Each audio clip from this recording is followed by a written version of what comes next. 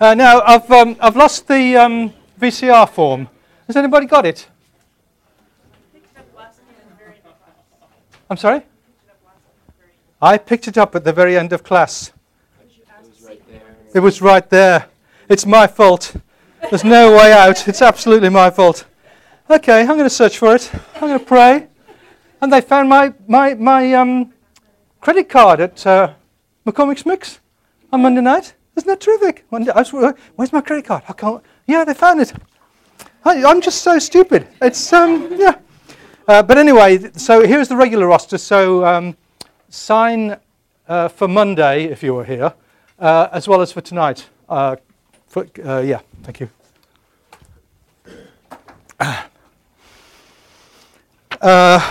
I'll say one or two things about judges arising out of the postings. Daniel, being a wise man, answered a number of the postings without knowing he was doing so. So that was clever. Let's see what.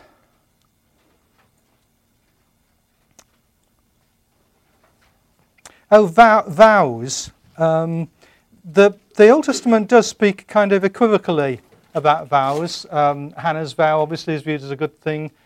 Jephthah obviously gets into trouble with his. Saul gets in trouble with a vow of his. The Saul story, and by implication the Torah says this too, says, yeah, of course you can get out of a vow. I mean, God isn't legalistic. So many people think God is legalistic. You say to God, oh, I made a mistake with the vow. God says, oh, okay then. The question is whether we've got the flexibility to ask to get out of a foolish vow. Well,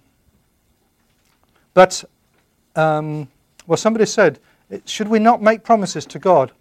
Well, I think you should think 3 times before you make a promise to God or a vow or something. And Ecclesiastes warns about that too. Is there any rhyme or reason about why God chose the people that God chose? Yeah, I think there is rhyme and reason. God chooses the most unlikely people, the people who are useless. God chooses people who have only got one hand, or people who are foreigners, or women. The kind of people that you wouldn't choose are the people that God chooses. Mm-hmm.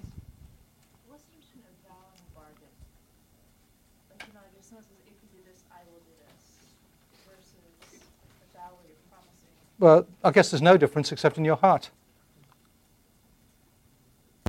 Mm-hmm. So you're saying that Saul's story tells us the vows are flexible. What about Jephthah? Well, Jephthah's stupidity is in not saying to God, I shouldn't have made that vow. Will you let me off? Did he really kill her? It doesn't say. I don't know the answers to anything that the Bible doesn't know the answer to. Now,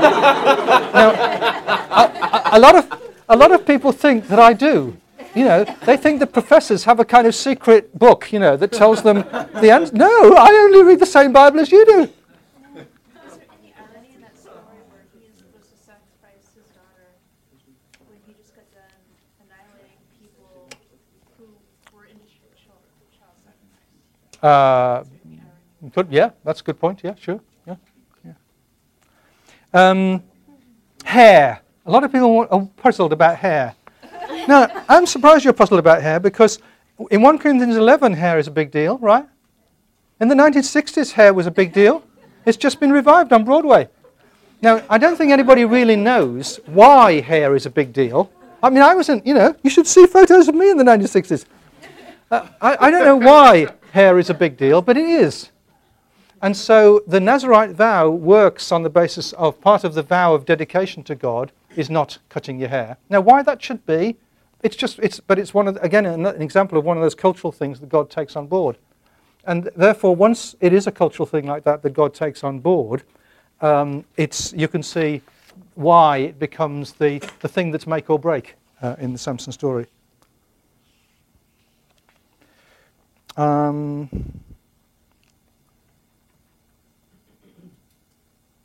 Oh, a thing that you didn't ask, but I'm going to tell you anyway. that came at the end of the Bible passage that I read, and you wouldn't know unless you're really good at Hebrew, where Hannah says, when it says, Hannah named him Samuel because she said, I have asked him of the Lord. That doesn't make sense. It makes it sounds as if the name Samuel means asked of the Lord, but it doesn't. There is a name that means asked. Does anybody know what name means asked? Shaul. The name Saul exactly means asked. And so there's something kind of subtle going on there. What the story is drawing your attention to is that the birth of Samuel and Hannah's giving Samuel to the sanctuary and Samuel's becoming a prophet is the beginning of the story that will issue in Shaul, in the one who has been asked by the people, about which God is at best equivocal. I'll come back to that later on in a few minutes. What was God's plan throughout Judges? Was it all to set up the monarchy? That's a good question, I thought, really. And my naughty answer is God didn't have a plan. God's not big on plans, really. God's always in kind of interaction, sorting with the next thing, taking the next step. Well, God knows where he wants to go in due course, but the stages whereby God gets towards that are God's, as far as I can see in the Old Testament and the New Testament, is making them up as he goes along. Certainly the story provides a kind of explanation of why the monarchy came to be necessary. It's explicit about that, though it itself, Judges, is ambiguous about whether the monarchy is a good thing or a bad thing. Gideon's best moment is when he says he won't have anything to do with being made king. We had a children's version of the Gideon story that we used to read to our kids. It's in rhyme, and the last line I always remember is Gideon's saying no to the kingship because he says, I'm not the hero. Although it seems odd, I'm not the hero. The hero is... Well, you're almost as good as my kids, but not... No, you're nowhere near as good as my kids, actually. Because Gideon knows that kingship is a bad idea, and yet the story ends with that repetitive phrase, everybody doing what they liked, because there was no king in Israel. That's the judgment of the book. And obviously lots of you hated this book, and in a sense you're quite right. Well, you're right to hate what it's being talked about, but it's a shame if you hate that it's in the Bible, because it's telling things, as Daniel was implying, about how things are, and pointing out that that's the kind of chaos that needed to have something done about.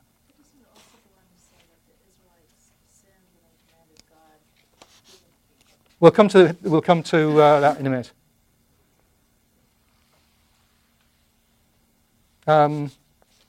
So somebody asked, is Christianity a religion based on violence and death? Apparently Clint Eastwood doesn't like it because that's true. Clint Eastwood doesn't like it for that reason. Who's his therapist? Can he not see the link between these two things? And then he's like us. That is, he doesn't like the fact that Judges talks about, or whatever it is, talks about violence because he doesn't like facing up to the fact about the way we are and the way the world is.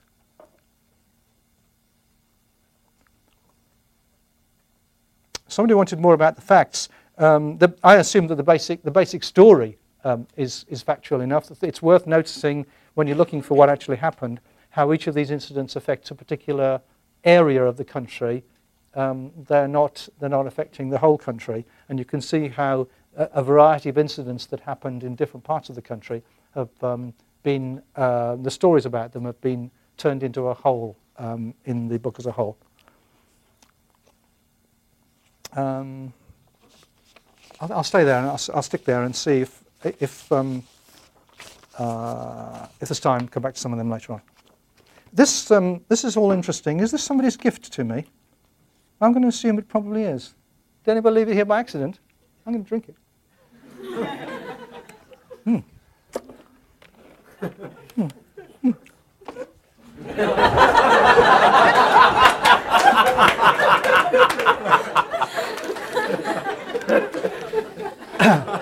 Now you know why. I mean, why did Nehemiah pray when he was the king's cupbearer?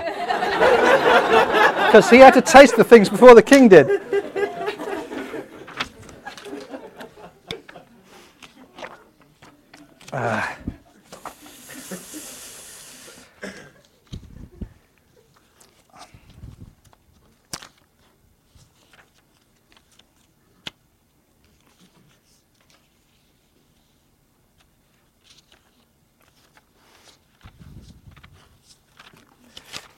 Page 39, inspired fact and inspired story.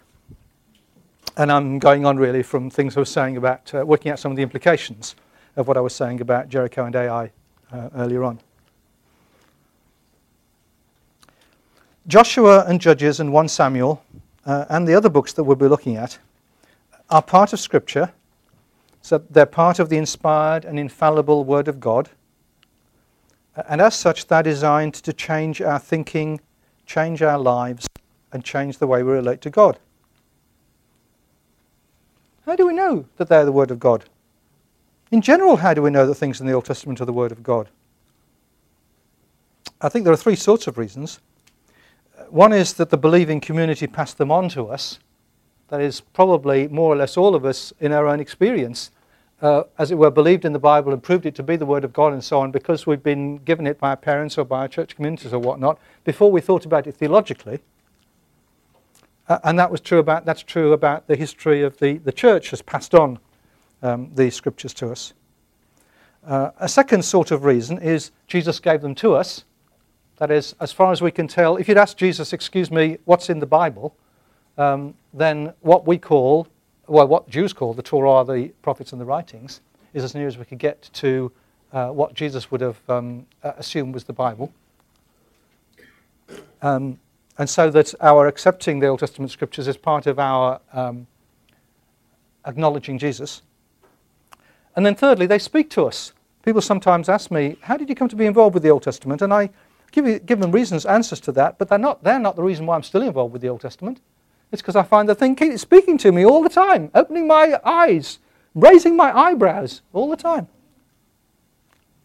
And there isn't one of those reasons. The reasons why we accept Scripture as Scripture, it's not a foundationalist kind of argument. There isn't a beginning point. There's a kind of web of arguments of that kind. Note, by the way, that we don't accept that these books are the Word of God because of who wrote them. And often Christians have thought that the basis for accepting the authority of biblical books was who are their human authors. But it better not be, because in most cases they're anonymous. And that's a sign that that isn't actually the reason, though often it's something that we kind of buttress their position by. What kind of thing does God inspire? We'd expect God's revelation to be like Joseph Smith's tablets, or Moses' tablets, or prophecy. This is the word of the Lord. It's funny then that most Scripture isn't like that. It's things like Psalms and letters and Proverbs. That is, the scriptural writings look like the ordinary human writings of the culture, but not of our culture, different sort of writings from the ones that we would have in our culture. And so they include stories. Now, out of our culture, maybe, well, for some reasons, for some of us, we'd expect stories in the Bible to be historical. And we would expect these stories to be nice, giving us examples of people living good lives with God. That's what people think the Bible ought to be. But if the genre of Scripture in general if what you have in Scripture is great examples of the kind of writings you would have in the culture, inspired and infallible examples of the kind of writings you have in the culture, then the question you'd have to ask is, what does history look like in the kind of culture out of which the Bible came? Because the histories in the Bible then will be great examples of those histories, not great, or for that matter, poor examples of the kind of histories that you'd have in, say, 21st century California or 19th century Germany, which is often what provides the model for understanding what biblical history ought to be like. Now, there are no Middle Eastern historical works to compare Joshua and Judges and Samuel with, But there are Mediterranean works from roughly the same sort of period, well, at least from the pre-Christian period, such as the works of the Greek historian Thucydides. And he brings together historical narratives, stories about things that actually happened, that is, traditional stories, stories that were told around the campfire, products of the imagination, that is, stories he makes up, and speeches he makes up in order to express the kind of thing that people would have said on an occasion like that, and evaluation, comment on the conduct of people, what ought to have happened, what people ought to have done, whether they did right, and so on. Now, if that's what a Greek history is like, you'd expect to find that that's the kind of thing that God inspired. And that is exactly what you do find.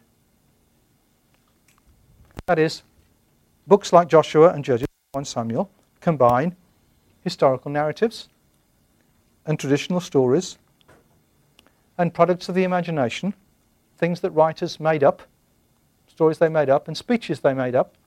I mean, some of those things that David says in his bedroom, was there somebody behind the curtain kind of writing it down as he went along? And evaluation, comments on whether it was right, whether it was wrong, what God made of it.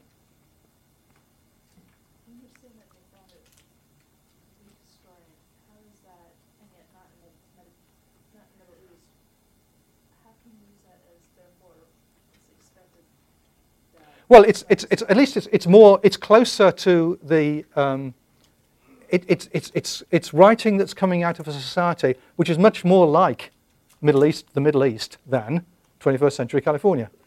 That's its point. I'm just trying. If you try the idea, what I'm saying is, let's try that idea out, and actually it works. Whereas when we start from 19th century assumptions, as they actually are about history, we get into trouble. So let's try looking at it from somewhere else. Now, you can't always tell with Thucydides, and you can't always tell with Joshua and Judges and 1 Samuel, the difference, which are the historical narratives and which are the traditional stories and which are the products of the writer's imagination. And that's the point at which the fact that it's the inspired word of God is a great comfort, because it doesn't matter. Because you know that God likes it as it is. So it doesn't matter so much if I can't make the distinction between the ones that happened and the ones that didn't happen. They're all there in order, to use Paul's words, to provide me with inspired material that can be edifying and train me in righteousness, turn me into somebody who's mature in Christ. There's more about that, as it says there in the dictionary article on historiography. Finally, at the bottom, to be the Word of God, it doesn't have to be nice. We would expect history to give us examples of people living faithful lives and to make it very clear what was their message. Joshua, Judges, and Samuel don't do that. So evidently we have to change our views on what God would want to give us and ask why what God gave us is what God wanted to give us. How do they change our thinking, our lives, and our relationship with God? And part of the answer to why God gave us them as they are, well, I've hinted at one. One is that God wants us to face up to the reality of how things are in the world and in the people of God, which we like to hide from. And another is that God knows that when we have to think about things, we're more likely to come to a conclusion that we'll accept than if we're simply told it. That's why I am so confusing. It makes you think, and then you learn. Well, that's my excuse anyway. That's why Jesus told parables. He told parables so that people would go away scratching their heads and lie in bed at night wondering what on earth he was about. And then suddenly maybe realize, and the trouble is then when they've realized it, they've got to accept it. Whereas as Jesus and everybody else, pastors and prophets and everybody finds, when you tell people straight, they don't take the blind bit of notice.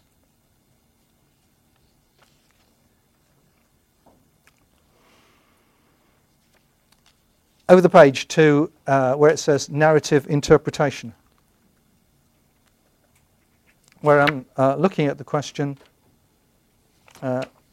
given that these narratives, these history books, aren't simply accounts of what happened, but are facts turned into narrative, works that are designed to get home to people and not merely to tell you some things that happened, how do we go about approaching them? How do we go about understanding them?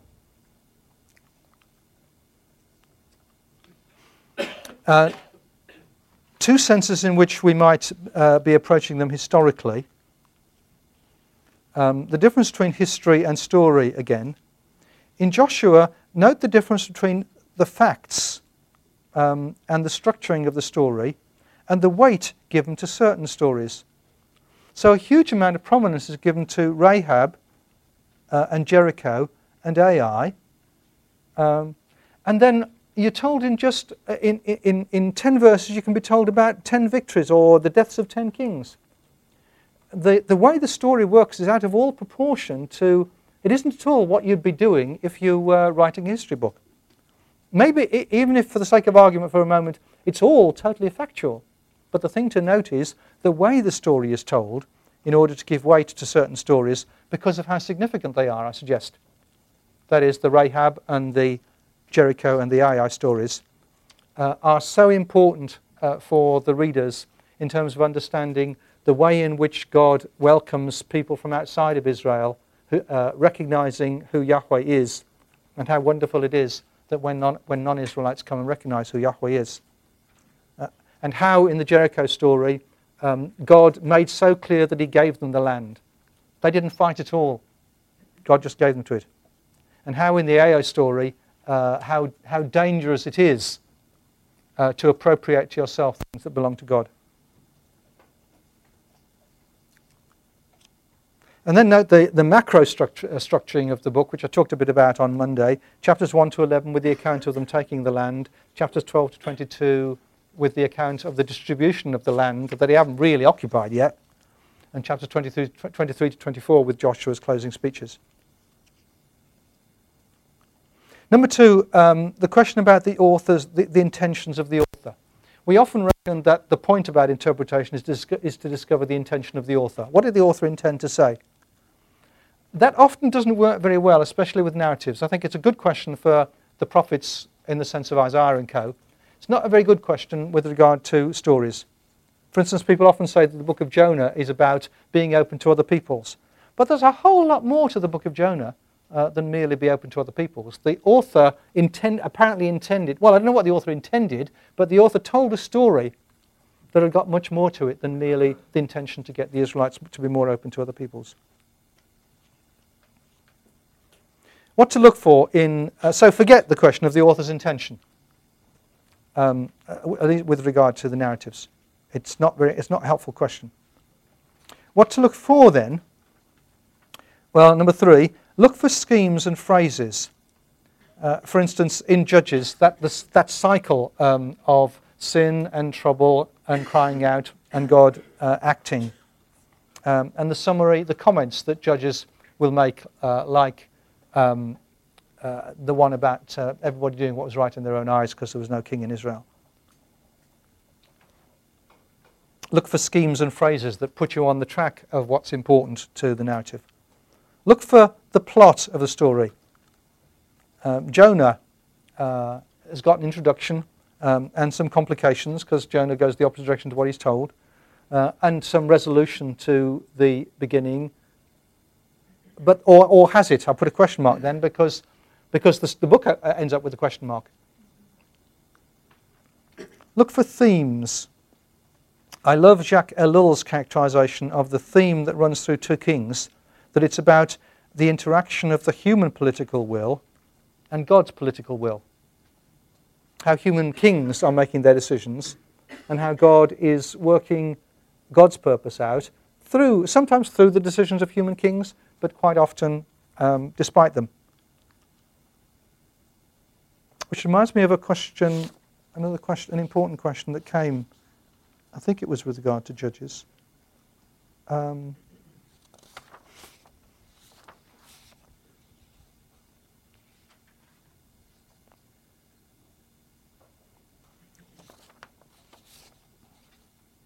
It was about God, that I had said that only once for all did God I emphasise the once-for-all nature of the story of the occupation of Palestine. But here is war, violence going on. It's still going on. It's not just once for all.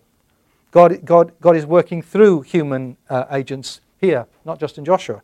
So I need to say that, yeah, that's certainly true. My point was not about whether I wasn't saying that God stopped working through human agents.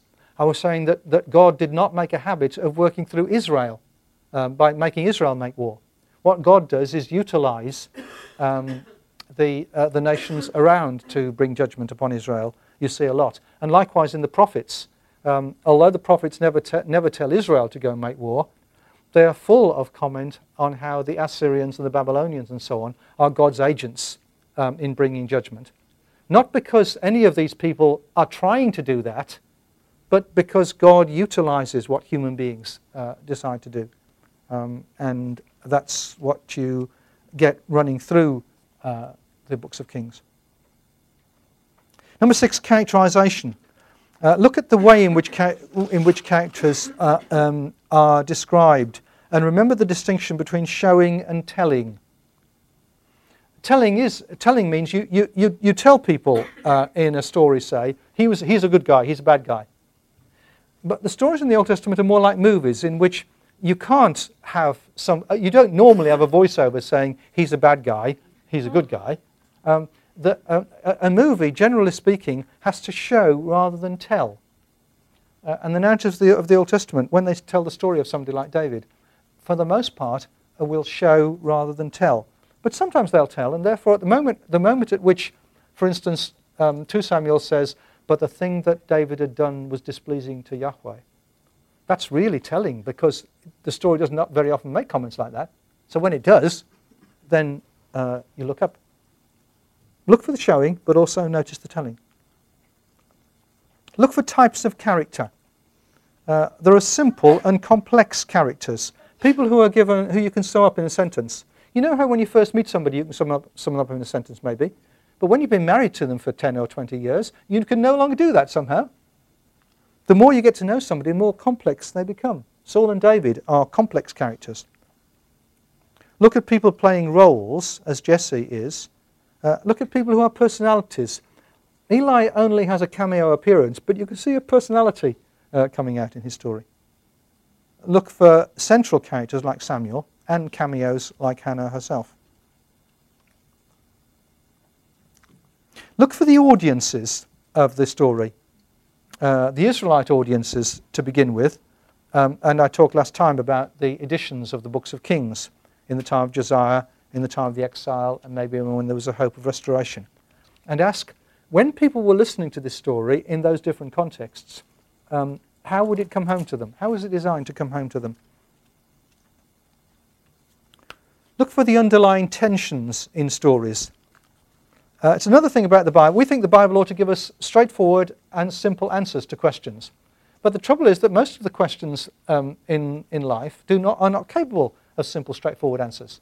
You were given simple, straightforward answers, maybe by your pastor, and then you discovered they were wrong. There is no answer to the question, is the monarchy a good thing or a bad thing? Or rather, the answer is yes, or both. And the genius of the story in 1 Samuel 8-12, as I'll say a little bit about it, which I'll say a little bit about in a minute, is the way it brings out how the monarchy is both an act of rebellion against God and also something that God takes and makes his means of seeking to achieve those things that the book of Judges has made clear need to be achieved. The underlying tensions in the story often mean that a story deconstructs. Deconstruction can sound like a bad thing, and in some people's hands is a bad thing, but can be a good thing in the sense that it's quite often the case that when one truth is being affirmed in a part of Scripture, there's another opposite truth hiding in the shadow there. And the interesting question is the relationship between the two sides to the truth. Look for underlying structures and roles being played by people in a story. A structuralism describes the different roles that people play in stories. And two of the roles that people play, of which there are only a small number, are rival and helper. Jonathan, in the David and Jonathan story, is both rival and helper. And that's the thing that, as it were, is tearing apart, as far as he is concerned. Was he a rival I'm sorry? just because of his death? Well, no, Jonathan is supposed to be the king. Oh. He's Saul's son, so he ought to be the next king. And think about modern audiences. Think about Joshua being read by Native Americans or by Palestinians. Think about Judges being read by men, as I said, as well as by women. And sometimes we need to safeguard against the way in which reading in the light of a modern audience, out of our own situation, skews our reading.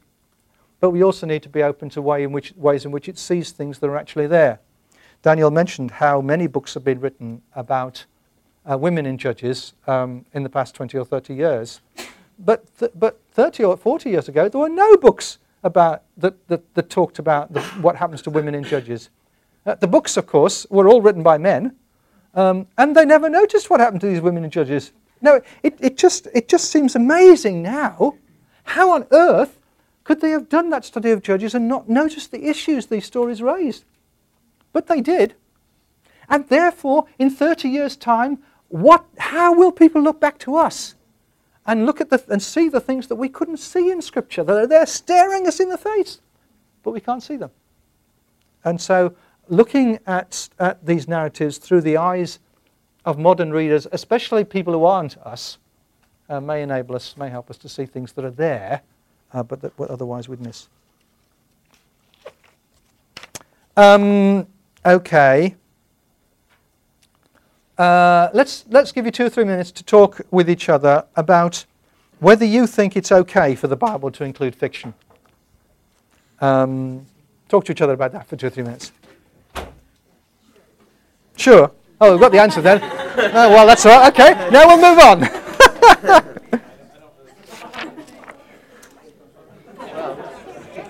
I've been recently being convinced that it's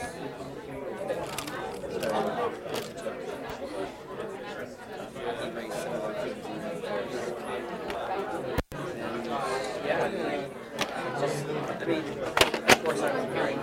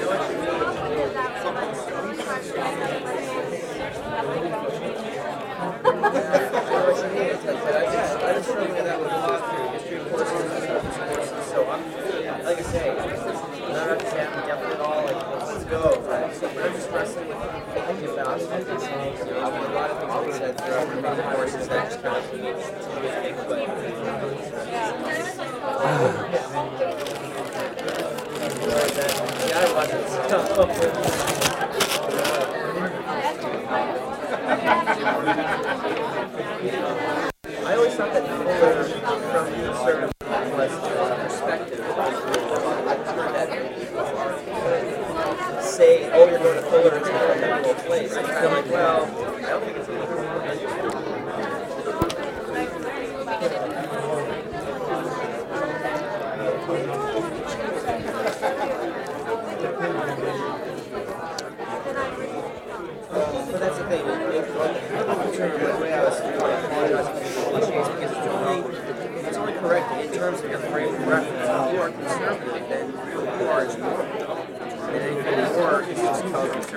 Okay, that's it. You've had enough. And so it's so arbitrary because, it's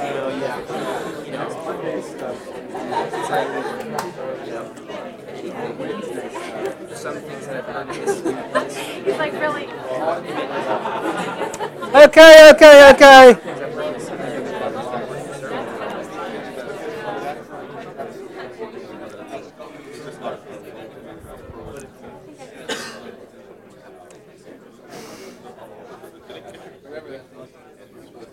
Anybody want to say anything about that?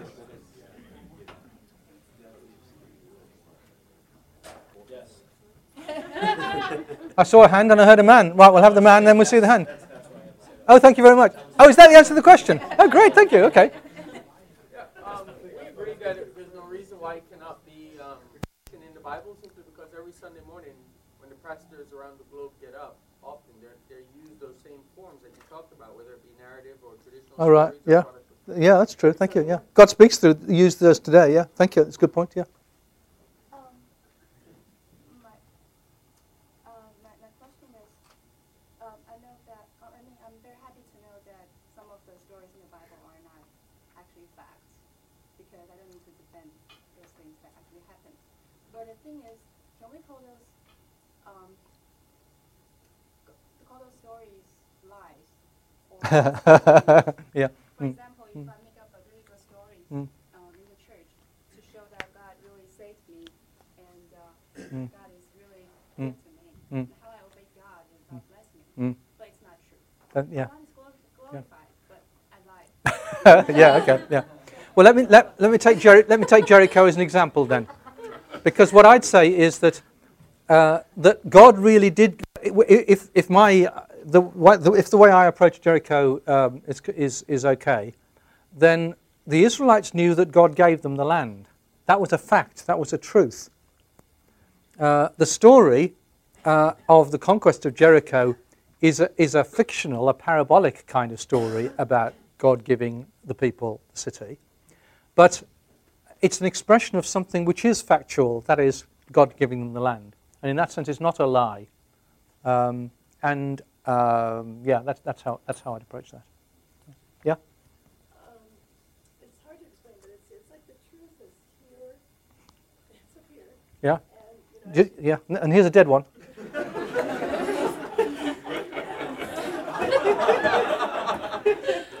you said, 1776, that's a historical fact from the U.S. point of view, it's a historical fact from Is it? I thought it was just a story. well, Sorry, Kay. but, we claim it's something in our history books, you claim it's something in British. No, we don't put it in our history books. The Native Americans have a whole different Right. take, so we come with different perspectives, so when we hear a story, there's a resounding truth that's possible in a parable or in a narrative that bypasses our prejudice or Hmm. something like that. You mean the nature of a story is sometimes to be able to speak to us direct without it, even if it's not quite factual, or we can't tell the facts, or the story is bigger than the facts. Yeah, and that's true about the biblical stories. Yeah. Okay. Let me think. I think what I'll do is, I'll. Oh no. Yes. Well. Now. The homework for Monday is really difficult because you have a choice. Now I know that makes life really difficult, but make sure you exercise your choice rather than you do all the things that are laid out in the syllabus, because then you'll do too much work, right? Because you as it tells you on page 42, you do a study either of David or of the women in 2 Samuel. You do one or the other. I'm sorry? Or Saul? No, Saul was today. On page 42, where it says at the top, you fill in either pages 44 and 45, which are the David pages, or 46 and 47, which are the women pages, and you post whichever you do. Then you also do, lower down, there's a journal article perhaps is that what you're referring to, Jennifer? The article by Perdue, Is There Anyone Left of the House of Saul, which you can read online, or you can read the hard copy in the library, and you do some work on that. So whichever choice you do, you end up with 2 pages of biblical study to do, 2 pages of biblical notes on the biblical study, and 1 page of comment on the Perdue article. And then there's a similar thing about Kings, where you fill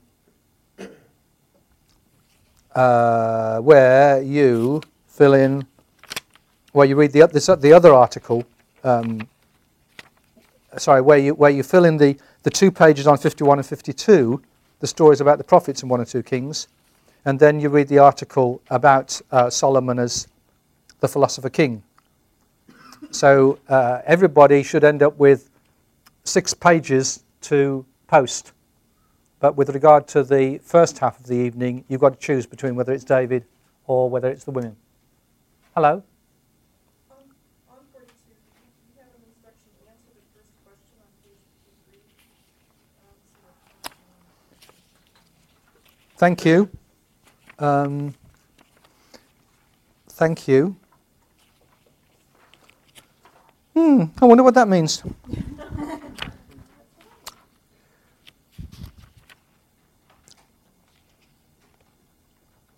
Well, I shouldn't do that.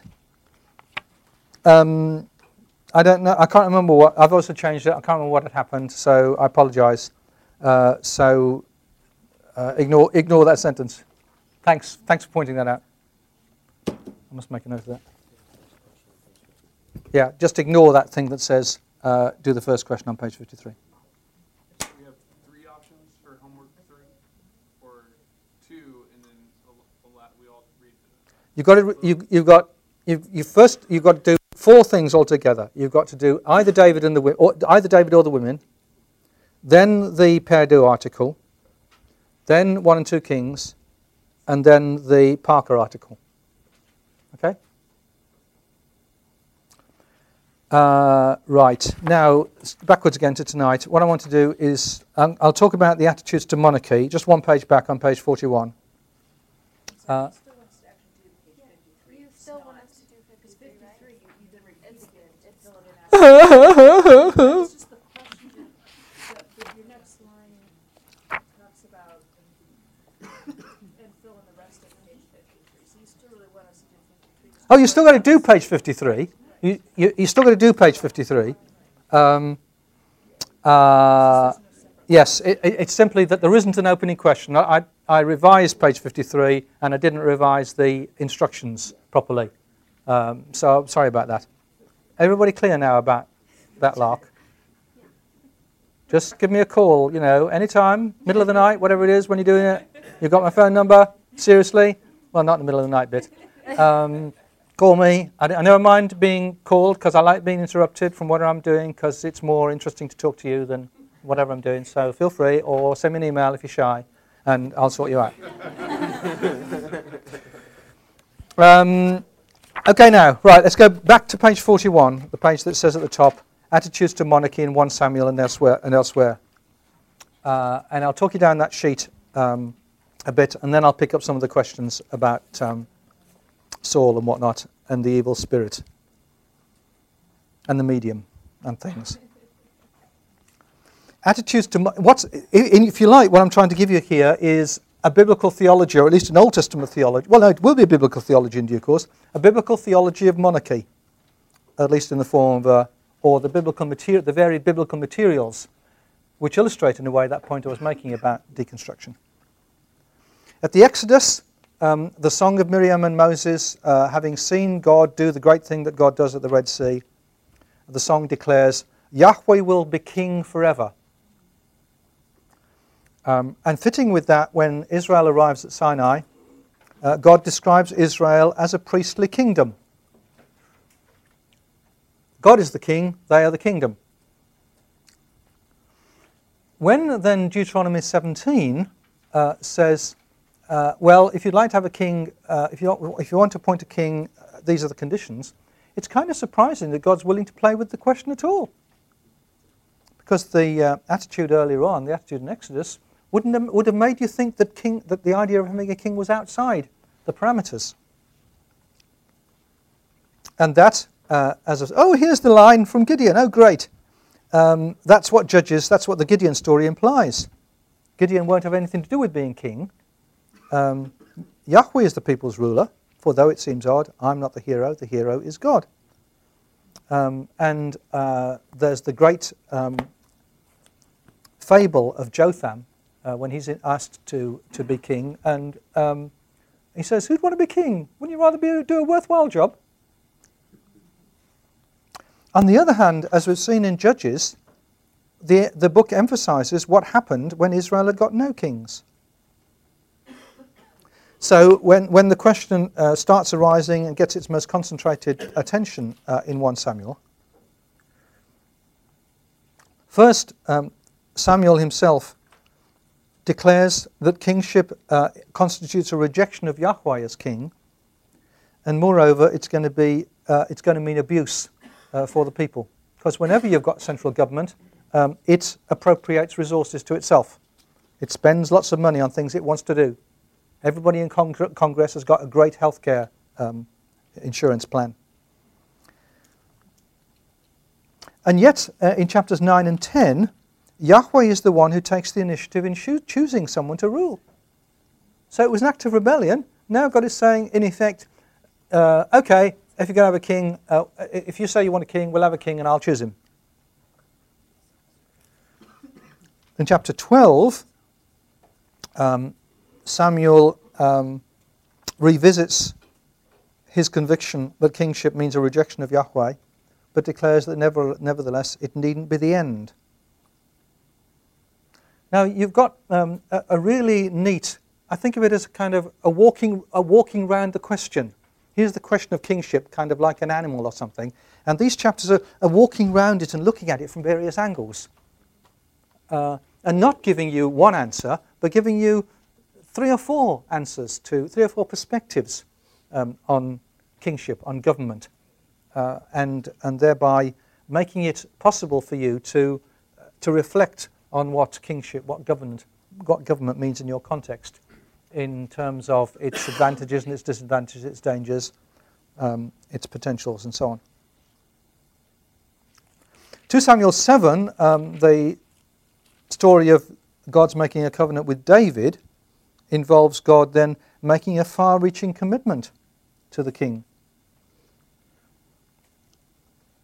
The house of this King David is going to be blessed forever.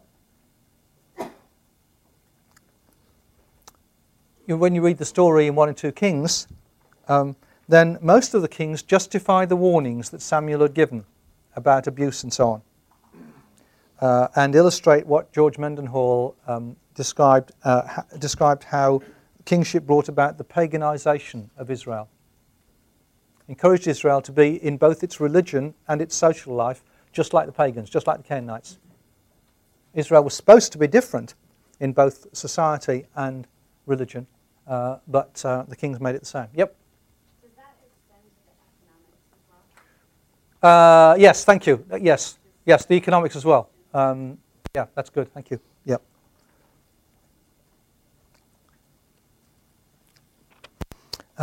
Zephaniah reasserts the kingship of Yahweh, points out that the real king is among you. Zephaniah says uses that phrase about Yahweh as king being among you a number of times. And that fits with the kind of vision you get in Isaiah 6, for instance, of Yahweh enthroned as king. That's the content of Isaiah's, the vision that turns Isaiah into a prophet. Later on in the book of Isaiah, there are more references to Yahweh being the king of Israel in a context in Isaiah 40 to 55 when there aren't any human kings. And second Isaiah isn't quite saying, don't worry about the fact you haven't got a human king, but it is saying, you do have a king, Yahweh is king. In the context of the kings going wrong and of kingship being terminated by the Babylonians, there emerges the promise that one day there will be a king who lives up to the name, who lives up to the ideal. Jeremiah 23 is a great description of that. The days are surely coming, says Yahweh, when I will raise up for David a righteous branch. As the idea is that David is like a tree, but the tree has been cut down. It hasn't quite been cut down at this particular point, but in about 5 minutes it's about to be cut down. There will be no kings, no Davidic kings. The tree's gone. But Yahweh says, I can make a tree grow from a tree that make a branch grow from a tree that's been felled. I will raise up for David a righteous branch. He shall reign as king and deal wisely. He shall execute justice and righteousness in the land. In his days Judah will be saved and Israel will live in safety. This is the name by which he will be called. Yahweh is our righteousness. And it's a really wicked declaration because the name of the current king is Zedekiah, which means Yahweh is my righteousness, whose name illustrates what the king is supposed to be, what the king is supposed to be committed to.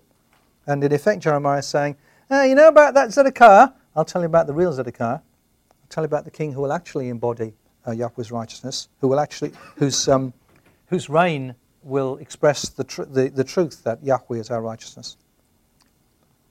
So when kingship goes wrong and or gets abolished, one reaction is to say, but one day Yahweh will send you a king who will live up to the vision.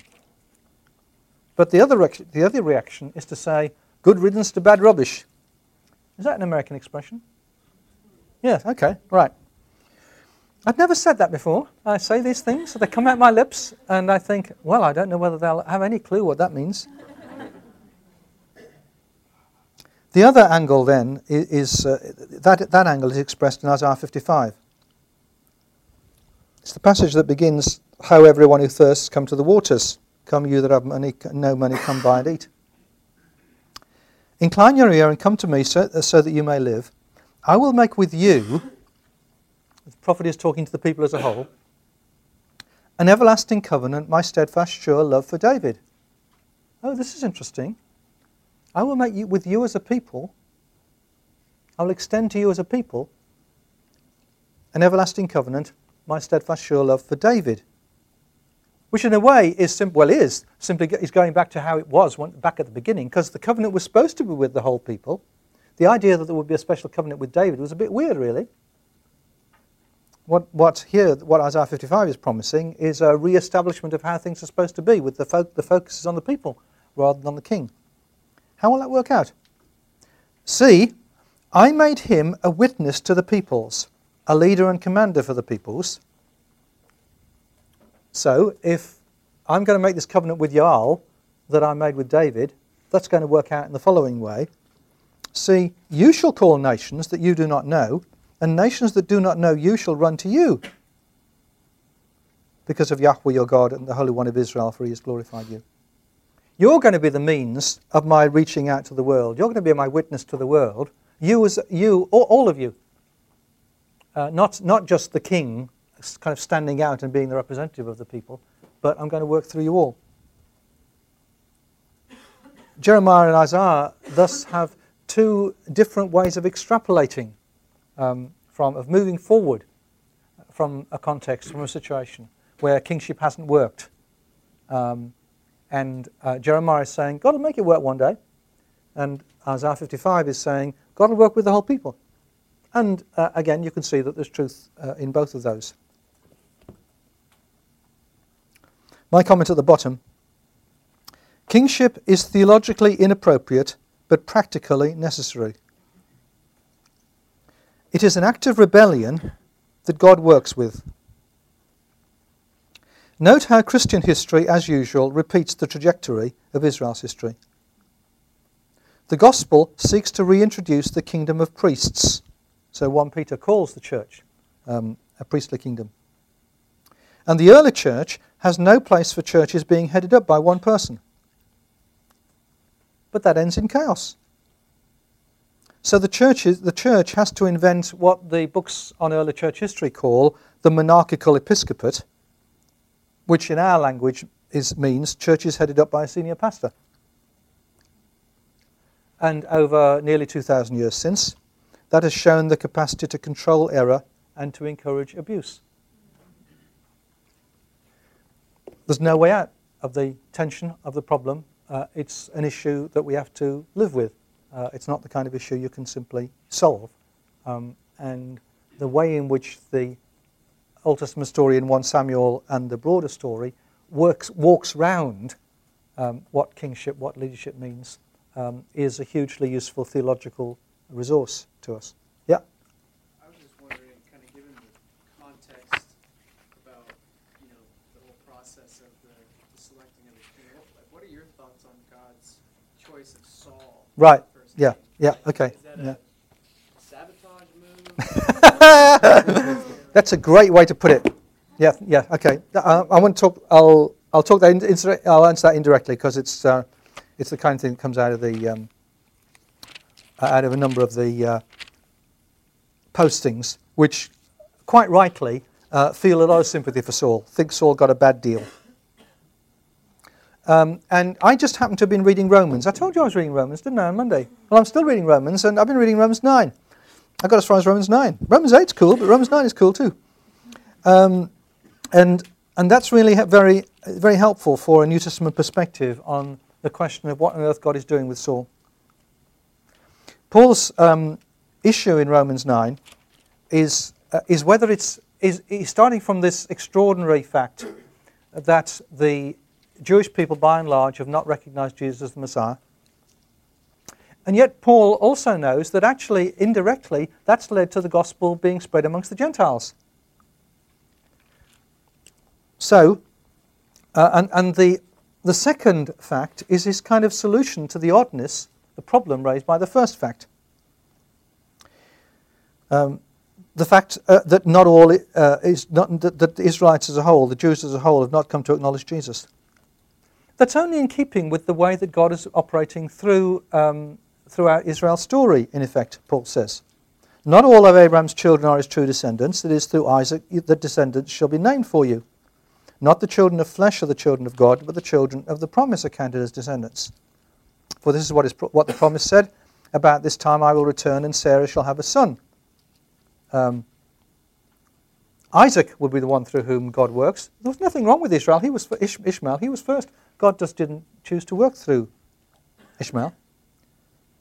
Something similar happened to Rebekah. She had conceived children by one husband, our ancestor Isaac, even before they had been born or had done anything good or bad, so that God's purpose of election might continue, not by works but by his call. She was told, the elder shall serve the younger. As it is written in Malachi, I have loved Jacob, but I have hated Esau. Neither in Malachi nor in Paul does that mean hatred with the kind of emotional sense. It's a commitment and a determination to use that the text is talking about. But that doesn't take away from the fact that arbitrarily God chose Jacob and not Esau. Esau disappears from the story. Esau and Esau's descendants disappear from the story. What are we to say then? Is there injustice on God's part? By no means, for he says to Moses, I will have mercy on whom I have mercy, and I will have compassion on whom I will have compassion. So it depends not on human will or exertion, but on God who shows mercy. That is, God's got a plan here. I said God hadn't got a plan. No, God has got a plan in the sense of a long-term plan, a long-term purpose to bring mercy to the world. And what God is doing on the way towards that is subordinate to that purpose. For the scripture says to Pharaoh, I have raised you up for the very purpose of showing my power in you, so that my name may be proclaimed in all the earth. So poor old Pharaoh who gets his heart hardened and all that sort of thing and gets exposed and we laugh at him. That's not fair. But Paul says that's all part of God's purpose that his name may be proclaimed in all the earth. So then he has mercy on whomever he chooses, and he hardens the heart of whomever he chooses. It's not fair, says Paul. Well, Paul doesn't say it, but he knows that we are. Potter can do what he likes with the clay, says Paul. What if God, desiring to show his wrath and to make known his power, has endured with much patience the objects of wrath that are made for destruction? And what if he has done so in order to make known the riches of his glory for the objects of mercy, which is prepared beforehand for glory, including us whom he has called, not from the Jews only, but also from the Gentiles? Now, Paul doesn't there mention Saul, but he could easily have included Saul in that story. Saul is in the same position as Ishmael or Esau or Pharaoh. Saul is somebody through whom God's purpose is being achieved by the tough experience he has to go through. And what Paul is implying, and what 1 Samuel implies, is an attitude which is in great tension with an assumption that we have in our culture. That is, we think that God has to be concerned with every individual in the same way and treat them totally fairly in light of who they are in terms of them and their relationship with God. And the Bible doesn't take that view. In the Bible's understanding, what God does with us is subordinate to God's big purpose. And in particular, that's true about people who kind of become God's agents. So this is really bad news for y'all.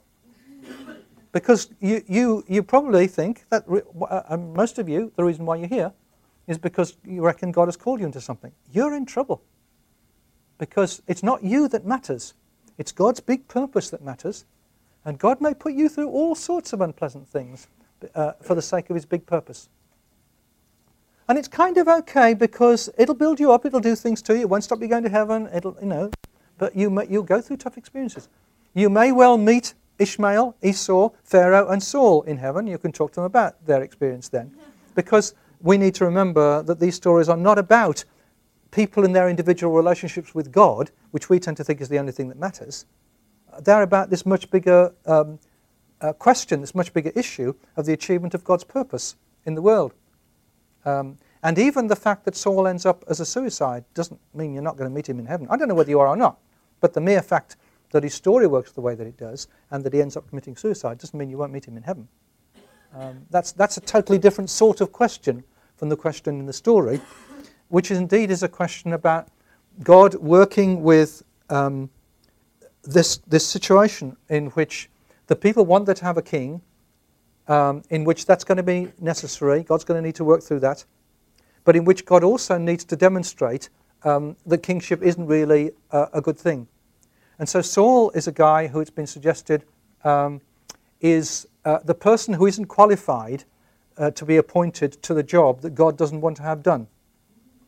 And that's the sadness, that's the tragedy of Saul's life. Go on.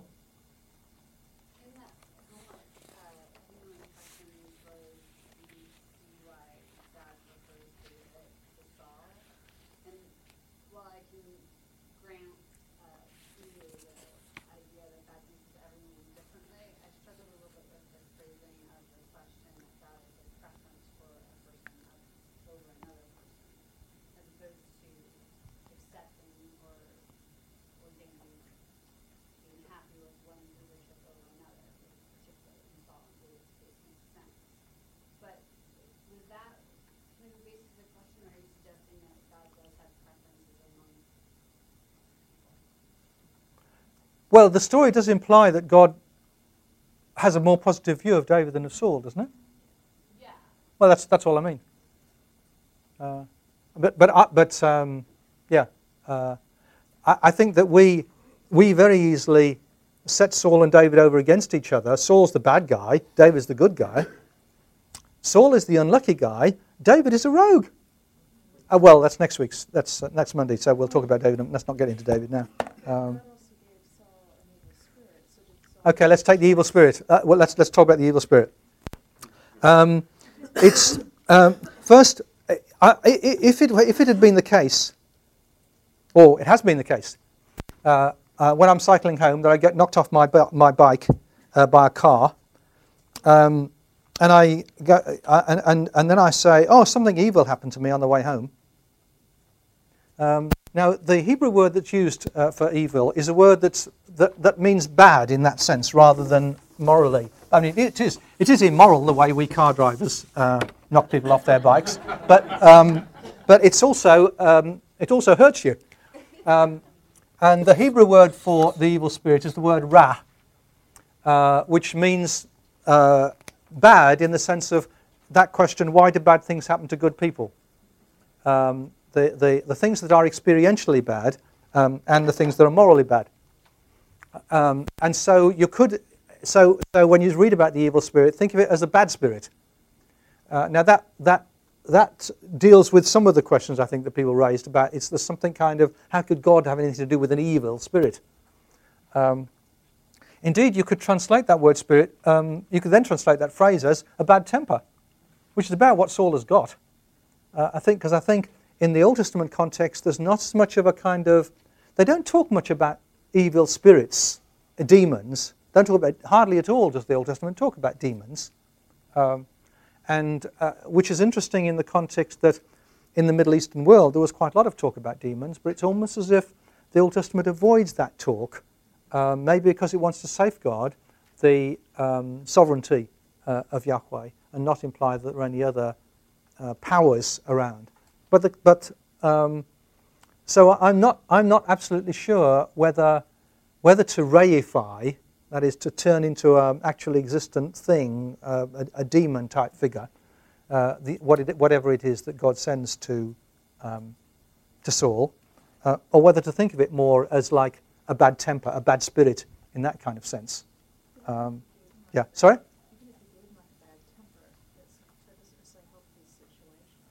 No, it wasn't designed to help his situation.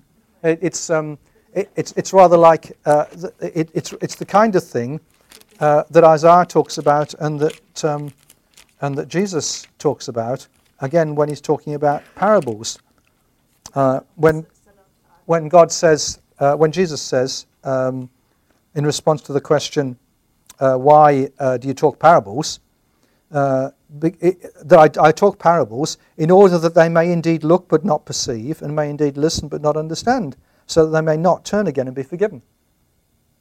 It's an act of judgment to send blindness on people who are already behaving in blind fashion is an act of judgment. And God sending the bad spirit on Saul is sort of encouraging Saul to go along the road. It's not as if Saul is a guy who is totally committed to God and then suddenly this bad spirit comes. It's that Saul is already on the slide and God is more inclined to push him down the slide than to pull him back. Now that doesn't mean Saul can't repent. Some people asked. So there's nothing to stop Saul repenting. People do repent. There's nothing to stop Saul doing that. And then just the medium at Endor. The Old Testament again assumes, as with the rest of the Middle Eastern peoples, that it's quite possible to make contact with your dead relatives, friends, whatever, when you want to try to get some guidance or some help. But what the Old Testament says is you mustn't do it. And so Saul, being in a position in which he can't get some guidance from anybody else, does the desperate thing of doing what anybody else does in the culture. And as it were, it works. Because the Old Testament always assumes that divination and whatnot works. It just says don't do it. But it just, there's Samuel, who's been enjoying his 3,000 years rest. He's having a real nice time in bed, and he gets woken up. And is therefore rather testy. Well, Samuel was also a bit testy, really. So the story is assuming, there is such a thing as ghosts. You can. Don't say that's not possible. That's quite possible. Just so you're not supposed to do it.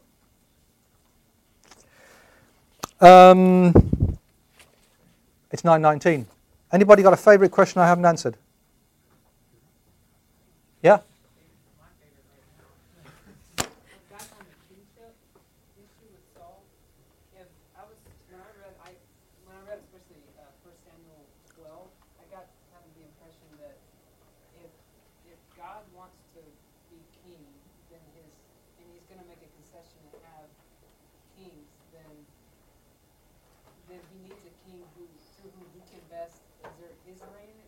Someone who's most in line with that. And I was wondering, I got the impression that maybe that's why God got so upset and rejected Saul, because he didn't listen closely at times with keeping sheep and that sort of thing. Right. Yeah, if the king had listened to if the king with a small K had listened to the king with a big K, got no problem. But the whole problem about being a king or a pastor or a leader or a government is you want to be king. You don't listen to the king with a big K. Yeah. But if that can happen, that's what you want to happen. Yeah, sure, that's right. Yeah. Okay, goodbye. So is that something we can be liberal with? The raising people from the dead to talk you be liberal with them? No, because the Bible is very clear. You can't do that.